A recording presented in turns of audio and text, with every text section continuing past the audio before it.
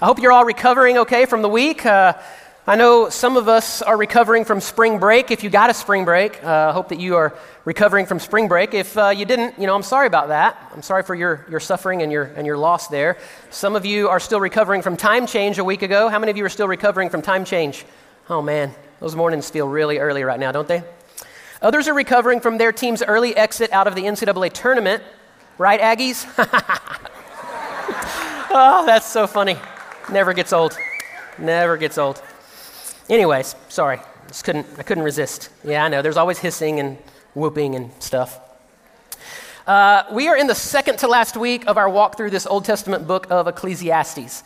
Austin's going to wrap the series up next week, looking at the second part of chapter 11 and chapter 12. Last week, Sarah led us through chapter 7. And so we've got a little bit of a gap here, and I was really praying through. I don't have time to cover chapter 8, 9, and 10, because none of you would stay here that long. And so I had to kind of narrow it down a little bit. And what I realized is chapters 8 and 9 are a little bit repetitive. Solomon is saying some things that he had said previously. And again, it's not unimportant, and I would encourage you to read it. We have a reading plan that goes along with every book of the Bible that we study. But it is a little bit repetitive, and so I wanted to kind of camp out today in chapter 10. Chapter 10 of Ecclesiastes actually reads more like Proverbs. Solomon also, in the middle of his life, wrote Proverbs. And of course, it is a book about wisdom and kind of comparing and contrasting living a life of wisdom as opposed to living a life of foolishness or folly. And so chapter 10 of Ecclesiastes, you'll notice it's actually going to read a lot like Proverbs. And of course, the same author. And ironically, wisdom biblically defined is first and foremost about knowing God, knowing who God is, and then living your life in light of that truth. That's what Solomon himself is going to say in Proverbs, that the fear of the Lord is the beginning of wisdom and knowledge. And so Solomon declares this, that biblical wisdom is first and foremost about knowing God and then living life in light of that truth. And yet, Solomon himself doesn't live like that much of his life. In fact, again, I want you to picture as he writes Ecclesiastes, Solomon is an old man. Think of an old man sitting in a rocking chair on his front porch. And he is looking back over his life and his choices and his pursuits and everything that he's done. And you'll notice as we've gone through Ecclesiastes that Solomon is looking at everything and he constantly is saying, it just feels meaningless. And man, it just feels meaningless. It feels like we're like hamsters on a treadmill. Man, we're working really hard and going nowhere. Meaningless, meaningless, meaningless. But I would say that Solomon at least comes to this conclusion. Looking back on his life, he's going to say that it's better to live a life with wisdom than a life with foolishness and folly. Better to live a life of wisdom. And so, as we walk through chapter 10, what I want to do is just kind of break it down into some sections and really kind of pull out. There's going to use some language that we may not be real familiar with. He's going to talk about some things that are going to sound a bit foreign to us. But if I can pull out kind of the meaning and really some characteristics, if you will, of wise people. And hopefully as we walk through the scriptures, as we always do, we can evaluate our own life. Am I living a life walking in wisdom, or am I living a life with a lot of foolishness and a lot of folly? And hopefully it will cause us to kind of really let the scriptures evaluate our lives and see where we stand, all right? And so Ecclesiastes chapter 10, beginning in verse 1, here's what Solomon tells us. He says, dead flies make the perfumer's ointment give off a stench, so a little folly outweighs wisdom and honor. A wise man's heart inclines him to the right, but a fool's heart to the left. That is not a verse for all of you political conservatives, just so you know. I know some of you are like, you got that one posted somewhere, man. You're like, yes, my pastor said it. It's in the Bible, right?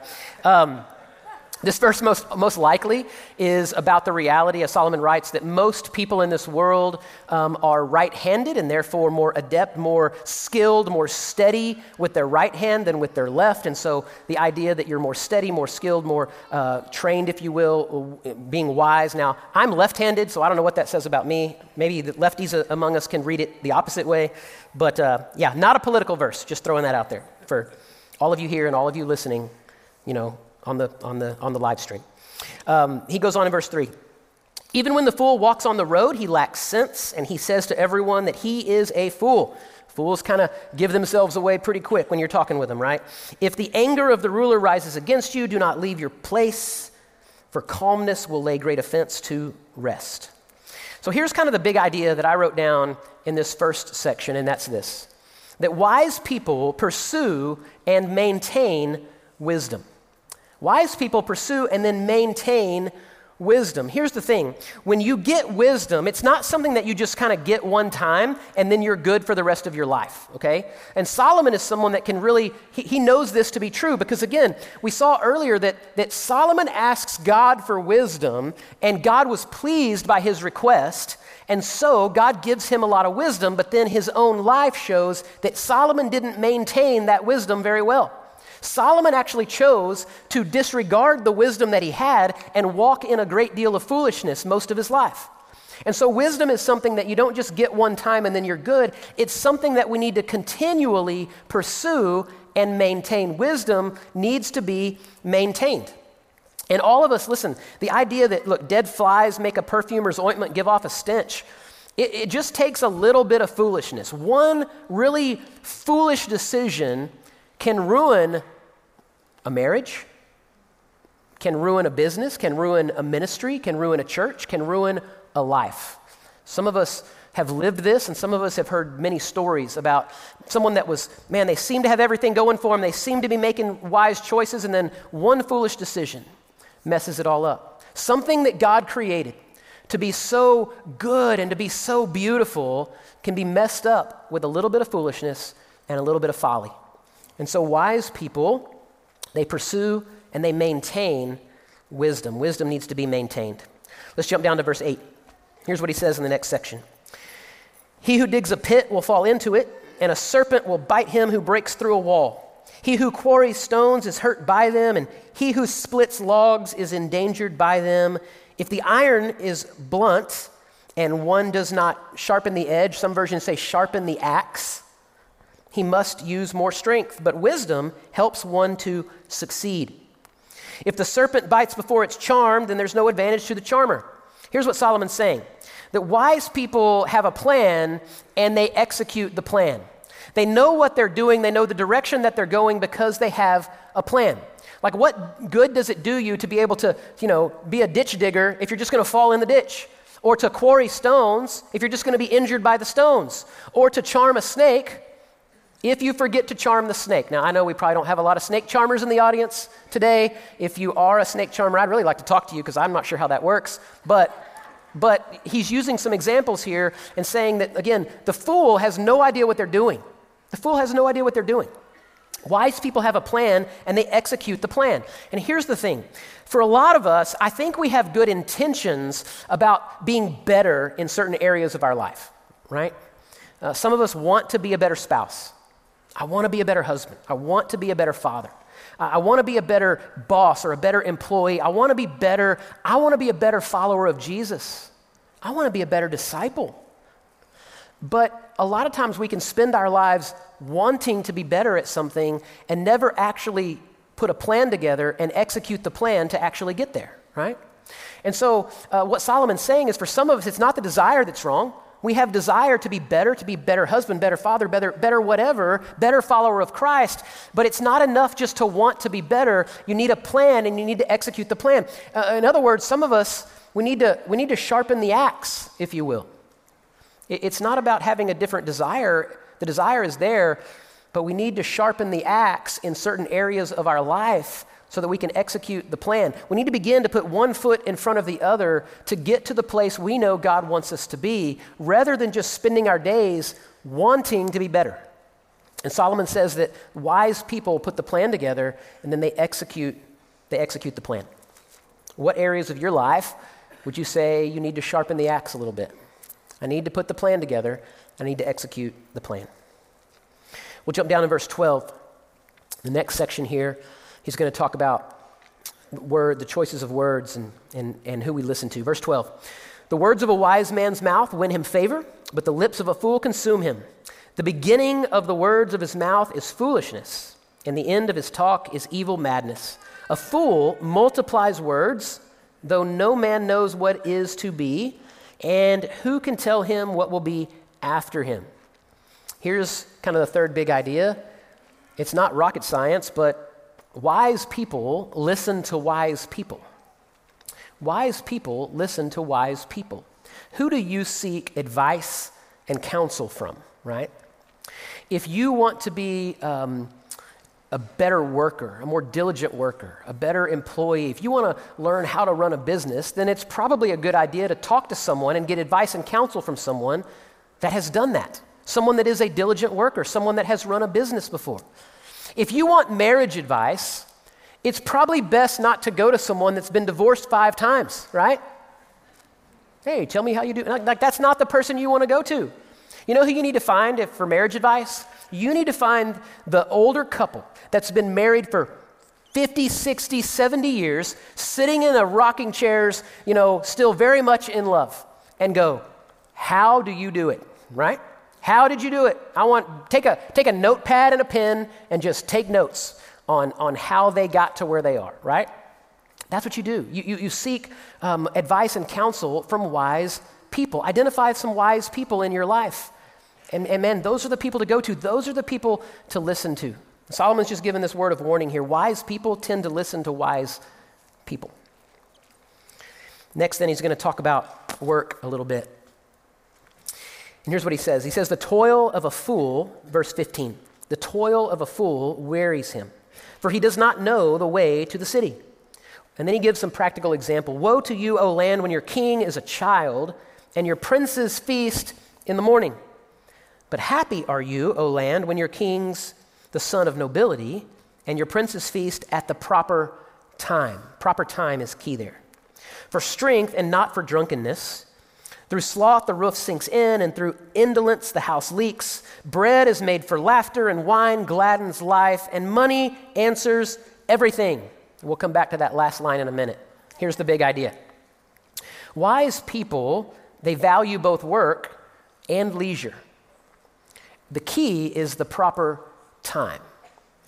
Wise people learn to balance and value both in the proper time.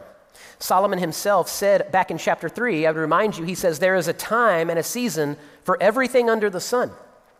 And so for some of us, listen, I'll talk to those that don't really like work first, right? For some, it's like you really can't stand work. You see work as this thing you just want to get away from as fast as possible. You want to retire as quickly as possible. You don't enjoy work. You don't like work. You sort of treat work like it's a product of the fall, right? Genesis chapter 3, all of a sudden Adam and Eve sin against God, and man, now we have to work all the days of our life, right? But that's not exactly how it happens. If you remember, God gave Adam and Eve good work to do in Genesis 1 and 2.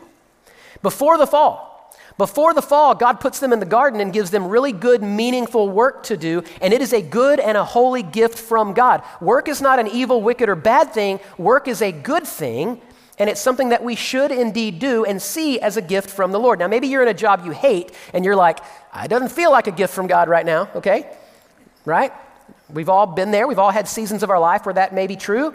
But overall, he's saying wise people value work. They're not just constantly trying to always get out of work. At the same time, some of you maybe need to hear the other end of this. And that is that leisure and that rest and that fun is also good and holy and a gift from God, right? That if you're the kind that overworks and is constantly bringing work home and sacrificing relationships on the altar of work, that's not wise either. That's every bit as foolish as the lazy person who doesn't want to work.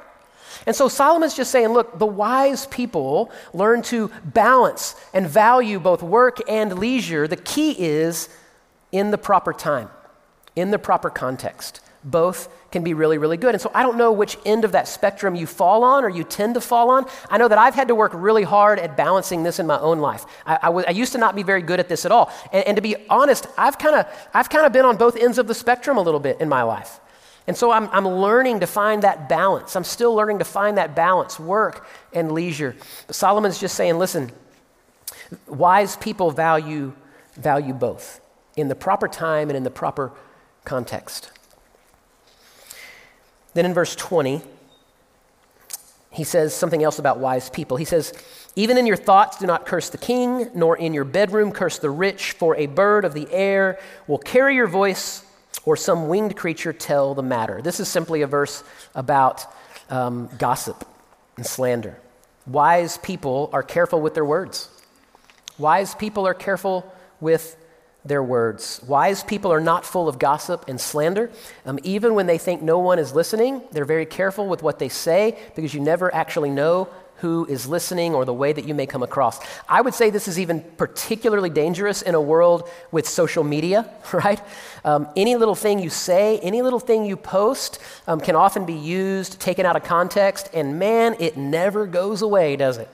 It's like always there.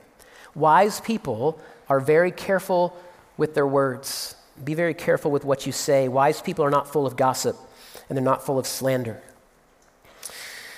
Then we get to the part about money. Chapter 11, verse 1. Cast your bread upon the waters, for you will find it after many days. Give a portion to 7 or even to 8, for you know not what disaster may happen on earth. The last line of verse 19 I read a minute ago, money answers everything. Now, some of you would hear that and go, that doesn't sound right. Like, I've been told money is not the answer to everything.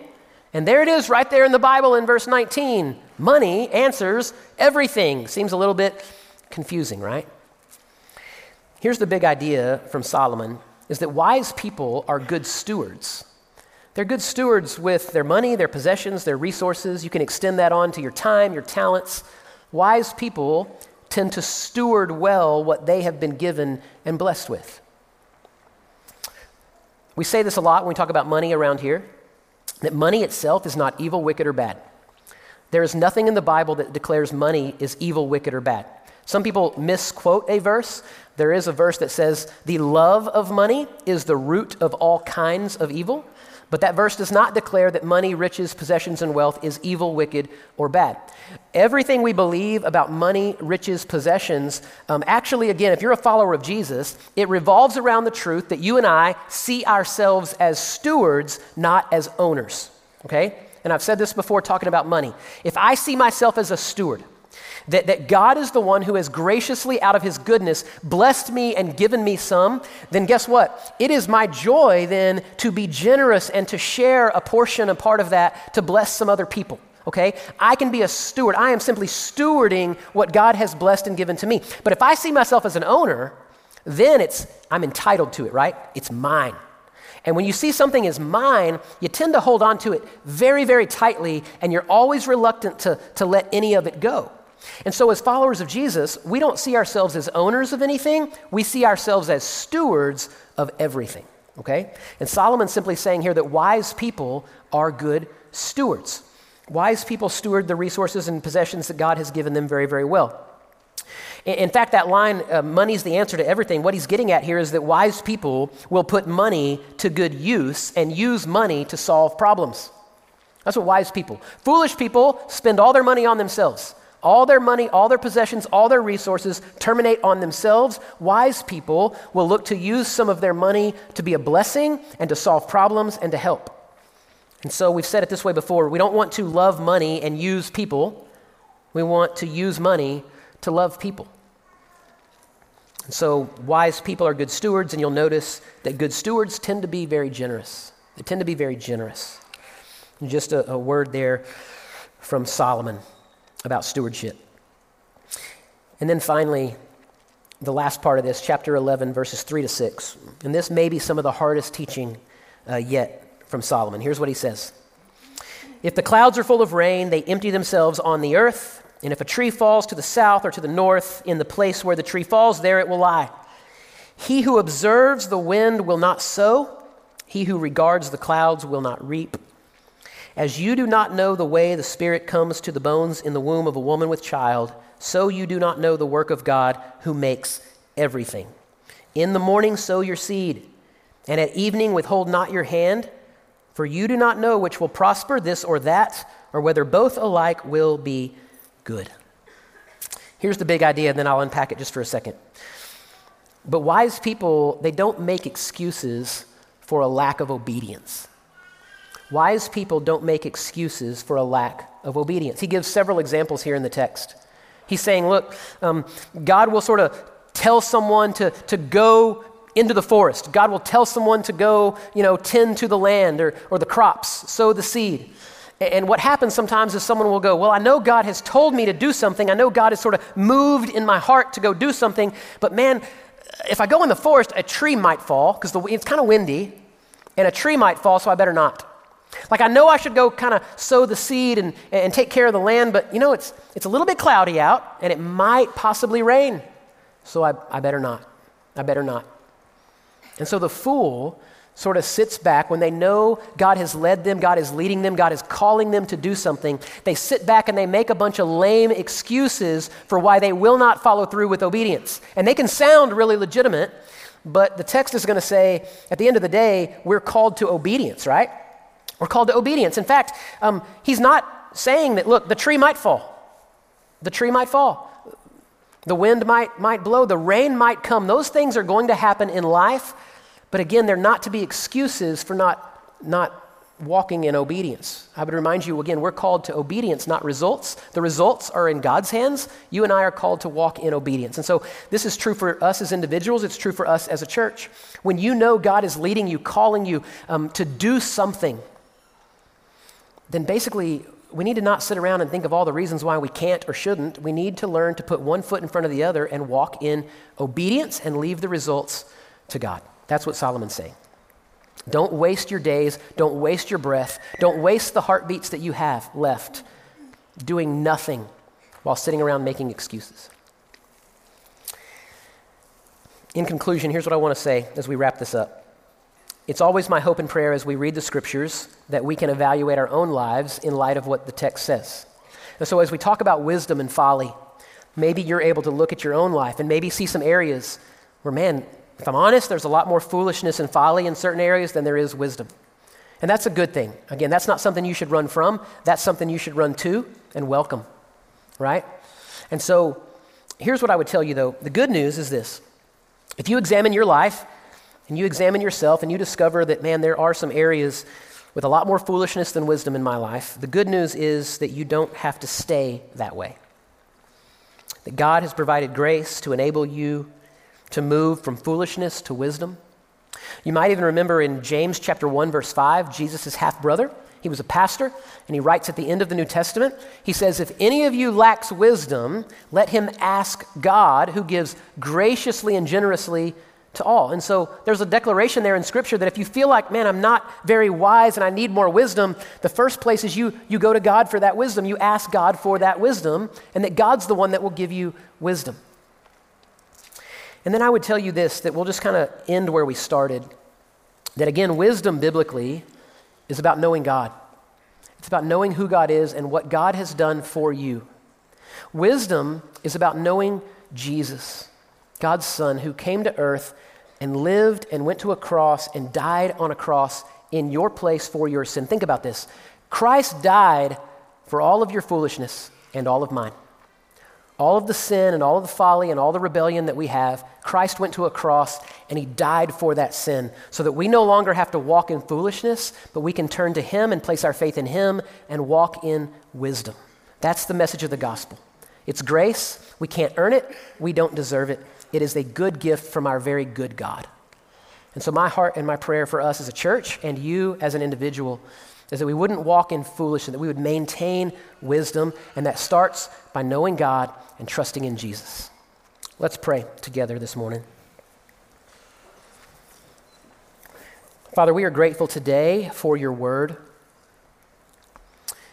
God, we're grateful that sometimes it's just so very clear. And I know, God, if we're honest in here, I would imagine most of us, if not all of us, have some areas of our life where we'd probably have to admit there's a lot more foolishness or folly than there is wisdom. And so today, Father, we just ask for your help. We ask for your help, we ask for your grace in those areas. I pray that we would sharpen the axe today. That we wouldn't just simply sit around wanting to be better, but that God, you would give us some very clear steps and some very clear direction for putting one foot in front of the other, for having a plan and executing the plan to become the people that you want us to be, to become the followers of Jesus that you want us to be. And so we simply ask for you to help us in that. Father, today we thank you for Jesus. We thank you for his great sacrifice for us at the cross. We're thankful today that he died for all of our foolishness, so that we don't have to walk in foolishness and live in foolishness, but we can turn and trust him and begin to walk in wisdom. So we pray for this today, and we thank you for this today in Jesus' beautiful name. Amen.